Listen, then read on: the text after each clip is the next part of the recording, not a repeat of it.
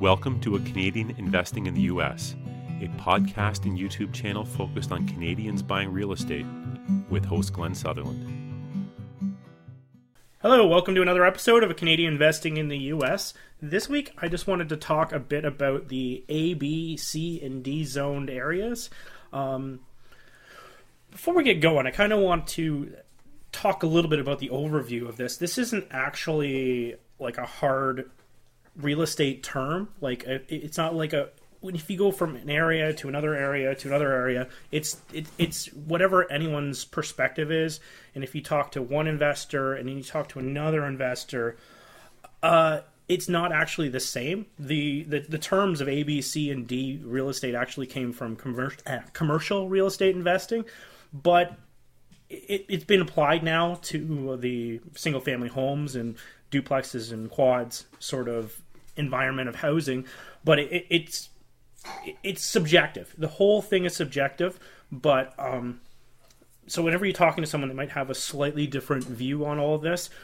But if you're talking to me, at least, this is how I look at it, and this is how I went from what I've gathered and listening to all the podcasts that I do, what they kind of look at it. So here we go. Let's start off with A. We'll start at the top and we'll work our way down. So the way it works for me is A zones. They're mostly new properties. They have good layouts. It's like they're modern the way we kind of look at houses now. In most cases, they're not the downtown, unless they've demolitioned an old neighborhood and built this back up. But a lot of times the A neighborhoods are new suburbs on the outside or areas off that have been built up. They're usually not that old of properties. Like I said, they have good layouts, and they have a higher level of materials. So this is where you'll see the granite countertops, the quartz, the higher end finishes. You're not going to see the laminate floors and it'll be hardwood. It'll be the higher end everything. And it'll be in the hot areas. Like it'll be because of certain districts that have built up. And like I said, some of these can still be, I guess, a little bit older, and they've totally taken houses or entire neighborhoods and renovated them to be high.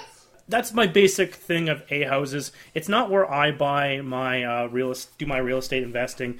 It's you're not going to get the same cash flow. You're not going to get the same cap rates. They're going to be very compressed. The houses tend to be more expensive, and like I've covered in other videos, as you get more expensive houses, it's harder to make them cash flow the way you want. Let's move on to B-class properties. So B-class properties are more working class or professional neighborhoods. They're a little bit outside of the super hot areas. They're still really nice houses. They could be starter homes. A lot of times you'll see these ones have HOA fees. They could have anyway. They could be gated communities as well, just like the A-zoned ones. These are still very safe homes. No one's going to have a fear of walking down the neighborhoods or anything like that. They're more profitable than the A-zoned areas. And as the town grows and stuff, they're probably on the fringe of the A-zone, and they could easily become A-zone properties as neighborhoods grow and stuff. Like with all these neighborhoods, if you're right on the edge, your B zones can become A zones, your C's could become B's. It could go. There's a lot of gentrification happening right now in a lot of these neighborhoods, which could move you up, which makes the appreciation go up a lot higher. Being in a B zone will have more appreciation, and the properties are well kept up. It's going to be, they're still in there, but it's going to be more likely to have the houses are all in good shape. I do own B-class properties. They don't cash flow as well as the C-class properties. For me personally, the C-class properties are the bread and butter. They make the most money. The pain in the butt to cash flow sort of is where I like. I don't like D-class properties, but we'll get into that. I kind of like to jump around whenever I'm doing this. So C-class properties, these are working class, mix of owners and renters. You'll see some of these, like you go in and there'll be a lot of more renters than owners in there. They tend to be older than the B-class or the A-class neighborhoods. They're still safe, but you'll see you won't see, unless they've been totally renovated, and as a common thing, you'll see older cabinets, you won't see granite, and these properties don't make sense to put the granite in. Even the B class are on a fringe. It's if you're trying to push it to be an A class from the B class, it might make sense to put granite in. But in most cases, when you're doing a rental, it doesn't, in my opinion, doesn't make sense to be putting in granite anyway, unless you're trying to sell the property. But as it usually doesn't dictate a higher rent, so it doesn't make sense until you're going to sell, because it might get damaged anyway. Way I look at it anyway. I know everyone looks at this differently. So yeah, they'll have older cabinets. You won't see granite. When you're looking at C-class properties, you'll notice that the cap rates are starting to get higher. You're starting to get, your cash flow gets higher. But you will find, I'm not talking about the positives, you'll see higher rent to value ratios. So you'll be up in over the 1% rule. So you'll be making a higher cash flow every month. But that also comes with a trade-off that you're going to have more capital expenditures. So they might have older roofs. They may have old plumbing. They may have old electrical. They're older houses. So some of these things are going to need to be kept up. So it may have some more expenses to them. So you have to factor that in when you're buying these houses to make sure it makes sense. And don't underestimate your CapEx, because that's how people lose their houses, is whenever they see that this is like, whenever they see these killer cash flows and they're not factoring in a CapEx in their purchasing. So I personally put a 5% CapEx on every house and a 5% for vacancies. I know some people do 10%. I do 5%, but make sure these are in your numbers, especially if you're doing C-class, because there will be repairs, there will be vacancy. You're still looking at great tenants, in my opinion. They still will stay for similar amounts of time. I know people are think that C-class and tenants are terrible people, but I don't believe that. I think that that's a great market to be in. So on to D-class properties. Sometimes you'll find these D-class properties in a C-class area. So they're they're in the area, and by doing a renovation, you can easily push them up into a C. I kind of touched on that earlier. And that's where the sweet spot is, if you can find some of these ones, because it may mean that it needs a heavier renovation, or it might be just you need to push the boundary line of the city just a little bit. And if you see that there's a lot of renovations happening on that street, and property managers, realtors, they will know that's happening. For instance, my property in Indianapolis, I talked to my property manager, and she was saying, oh yeah, I'm like, well, how do you think this place will appraise? And she's like, it'll appraise pretty good, but right now the whole road is under renovation. So if you can wait until they're done, their renovations, and then you can use all those renovations as comps, you'll do really well. So that's one thing that you could do, because I'm in the business of doing burrs, so that's how I get my good cash out refis, by doing those sort of things, right? By waiting.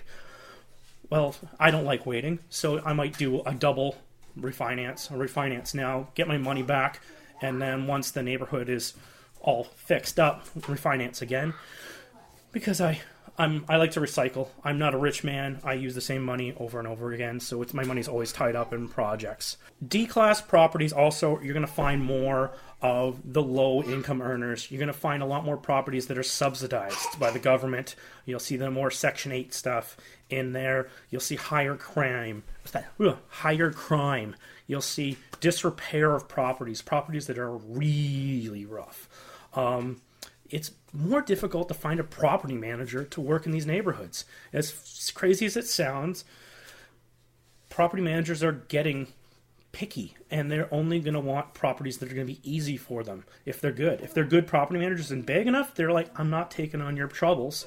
So I don't want to do these massive renovations. I don't want to be managing these massive renovations, or even doing the massive renovations, depending on what kind of property manager you have. They don't want to manage these tenants. They don't want to manage these properties that are having really high repair ratios and stuff. It's a lot more work for them. It's a lot more phone calls, and you'll find that there's property managers that'll take it on. Sometimes you're dealing with new property managers, which could be a good thing because you can train them to be what you want them to be. But you could also be dealing with or having trouble finding good property management in these neighborhoods. And this is a lot of the things that we're talking about, these D-nuns, in my opinion, where we're buying these $30,000, $40,000 houses, cash. Like a lot of these things are going to be super cheap. So financing is impossible too. So it's, I guess what you can do is if you have the ARV that can make it work, a lot of financing you need an ARV of at least 70. So if you had a 40,000, you're doing a heavy reno of 30, you might be able to pull this off. But even as the reno price gets closer to the purchase price, the lenders aren't going to like to finance this anyway. It's too high of risk, and you're not going to get your 90% loan to value on a fix and flip loan because they just see too much risk as the numbers get too close. What you will find in these D-class ones is the classic fixer-upper, the ones you'll see whenever you go watch those house flipping shows where they are dilapidated, and you can take these houses and, depending on where they're located, maybe turn them into a B or an A class, depending if they're like really close. Because sometimes it's crazy. You'll see, which doesn't make any sense, but you'll see like a road, and then on one side will be D, and one side will be A, and if you're right on the road, you might be able to just make a house immaculate and make a D go to an A, and that's where the big bucks are. Well, it's not easy to find, and you got to know your lines exactly, which is not, as a Canadian real estate investor, you're not going to see that as much in Canada. It's not the same. It's not the same thing at all. And in D-class properties, in most cases, don't over-improve the properties. You're going to end up being upside down on the properties because you spent too much on the renovation. If you're going to get this rent ready, if it's all granite and everything else, it doesn't matter, because if it's in the wrong neighborhood, in the wrong school district with a high crime, you're still going to have the same tenants that are willing to pay the same amount of rent.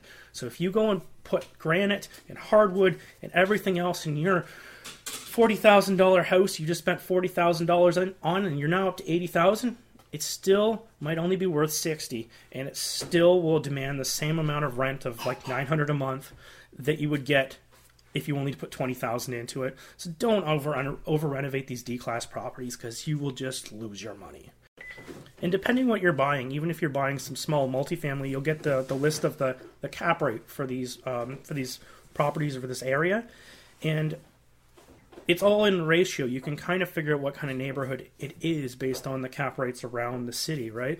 So, for instance, this might be completely obvious, but as you get like a low cap rate, so you're making a lower amount of money, you're probably in an A-class area where the rent to value is actually very low too, right? So you're buying houses, for instance, for like $300,000 and renting them for $1,500 a month, so you're at a 0.5 rent to value, which is not really ideal.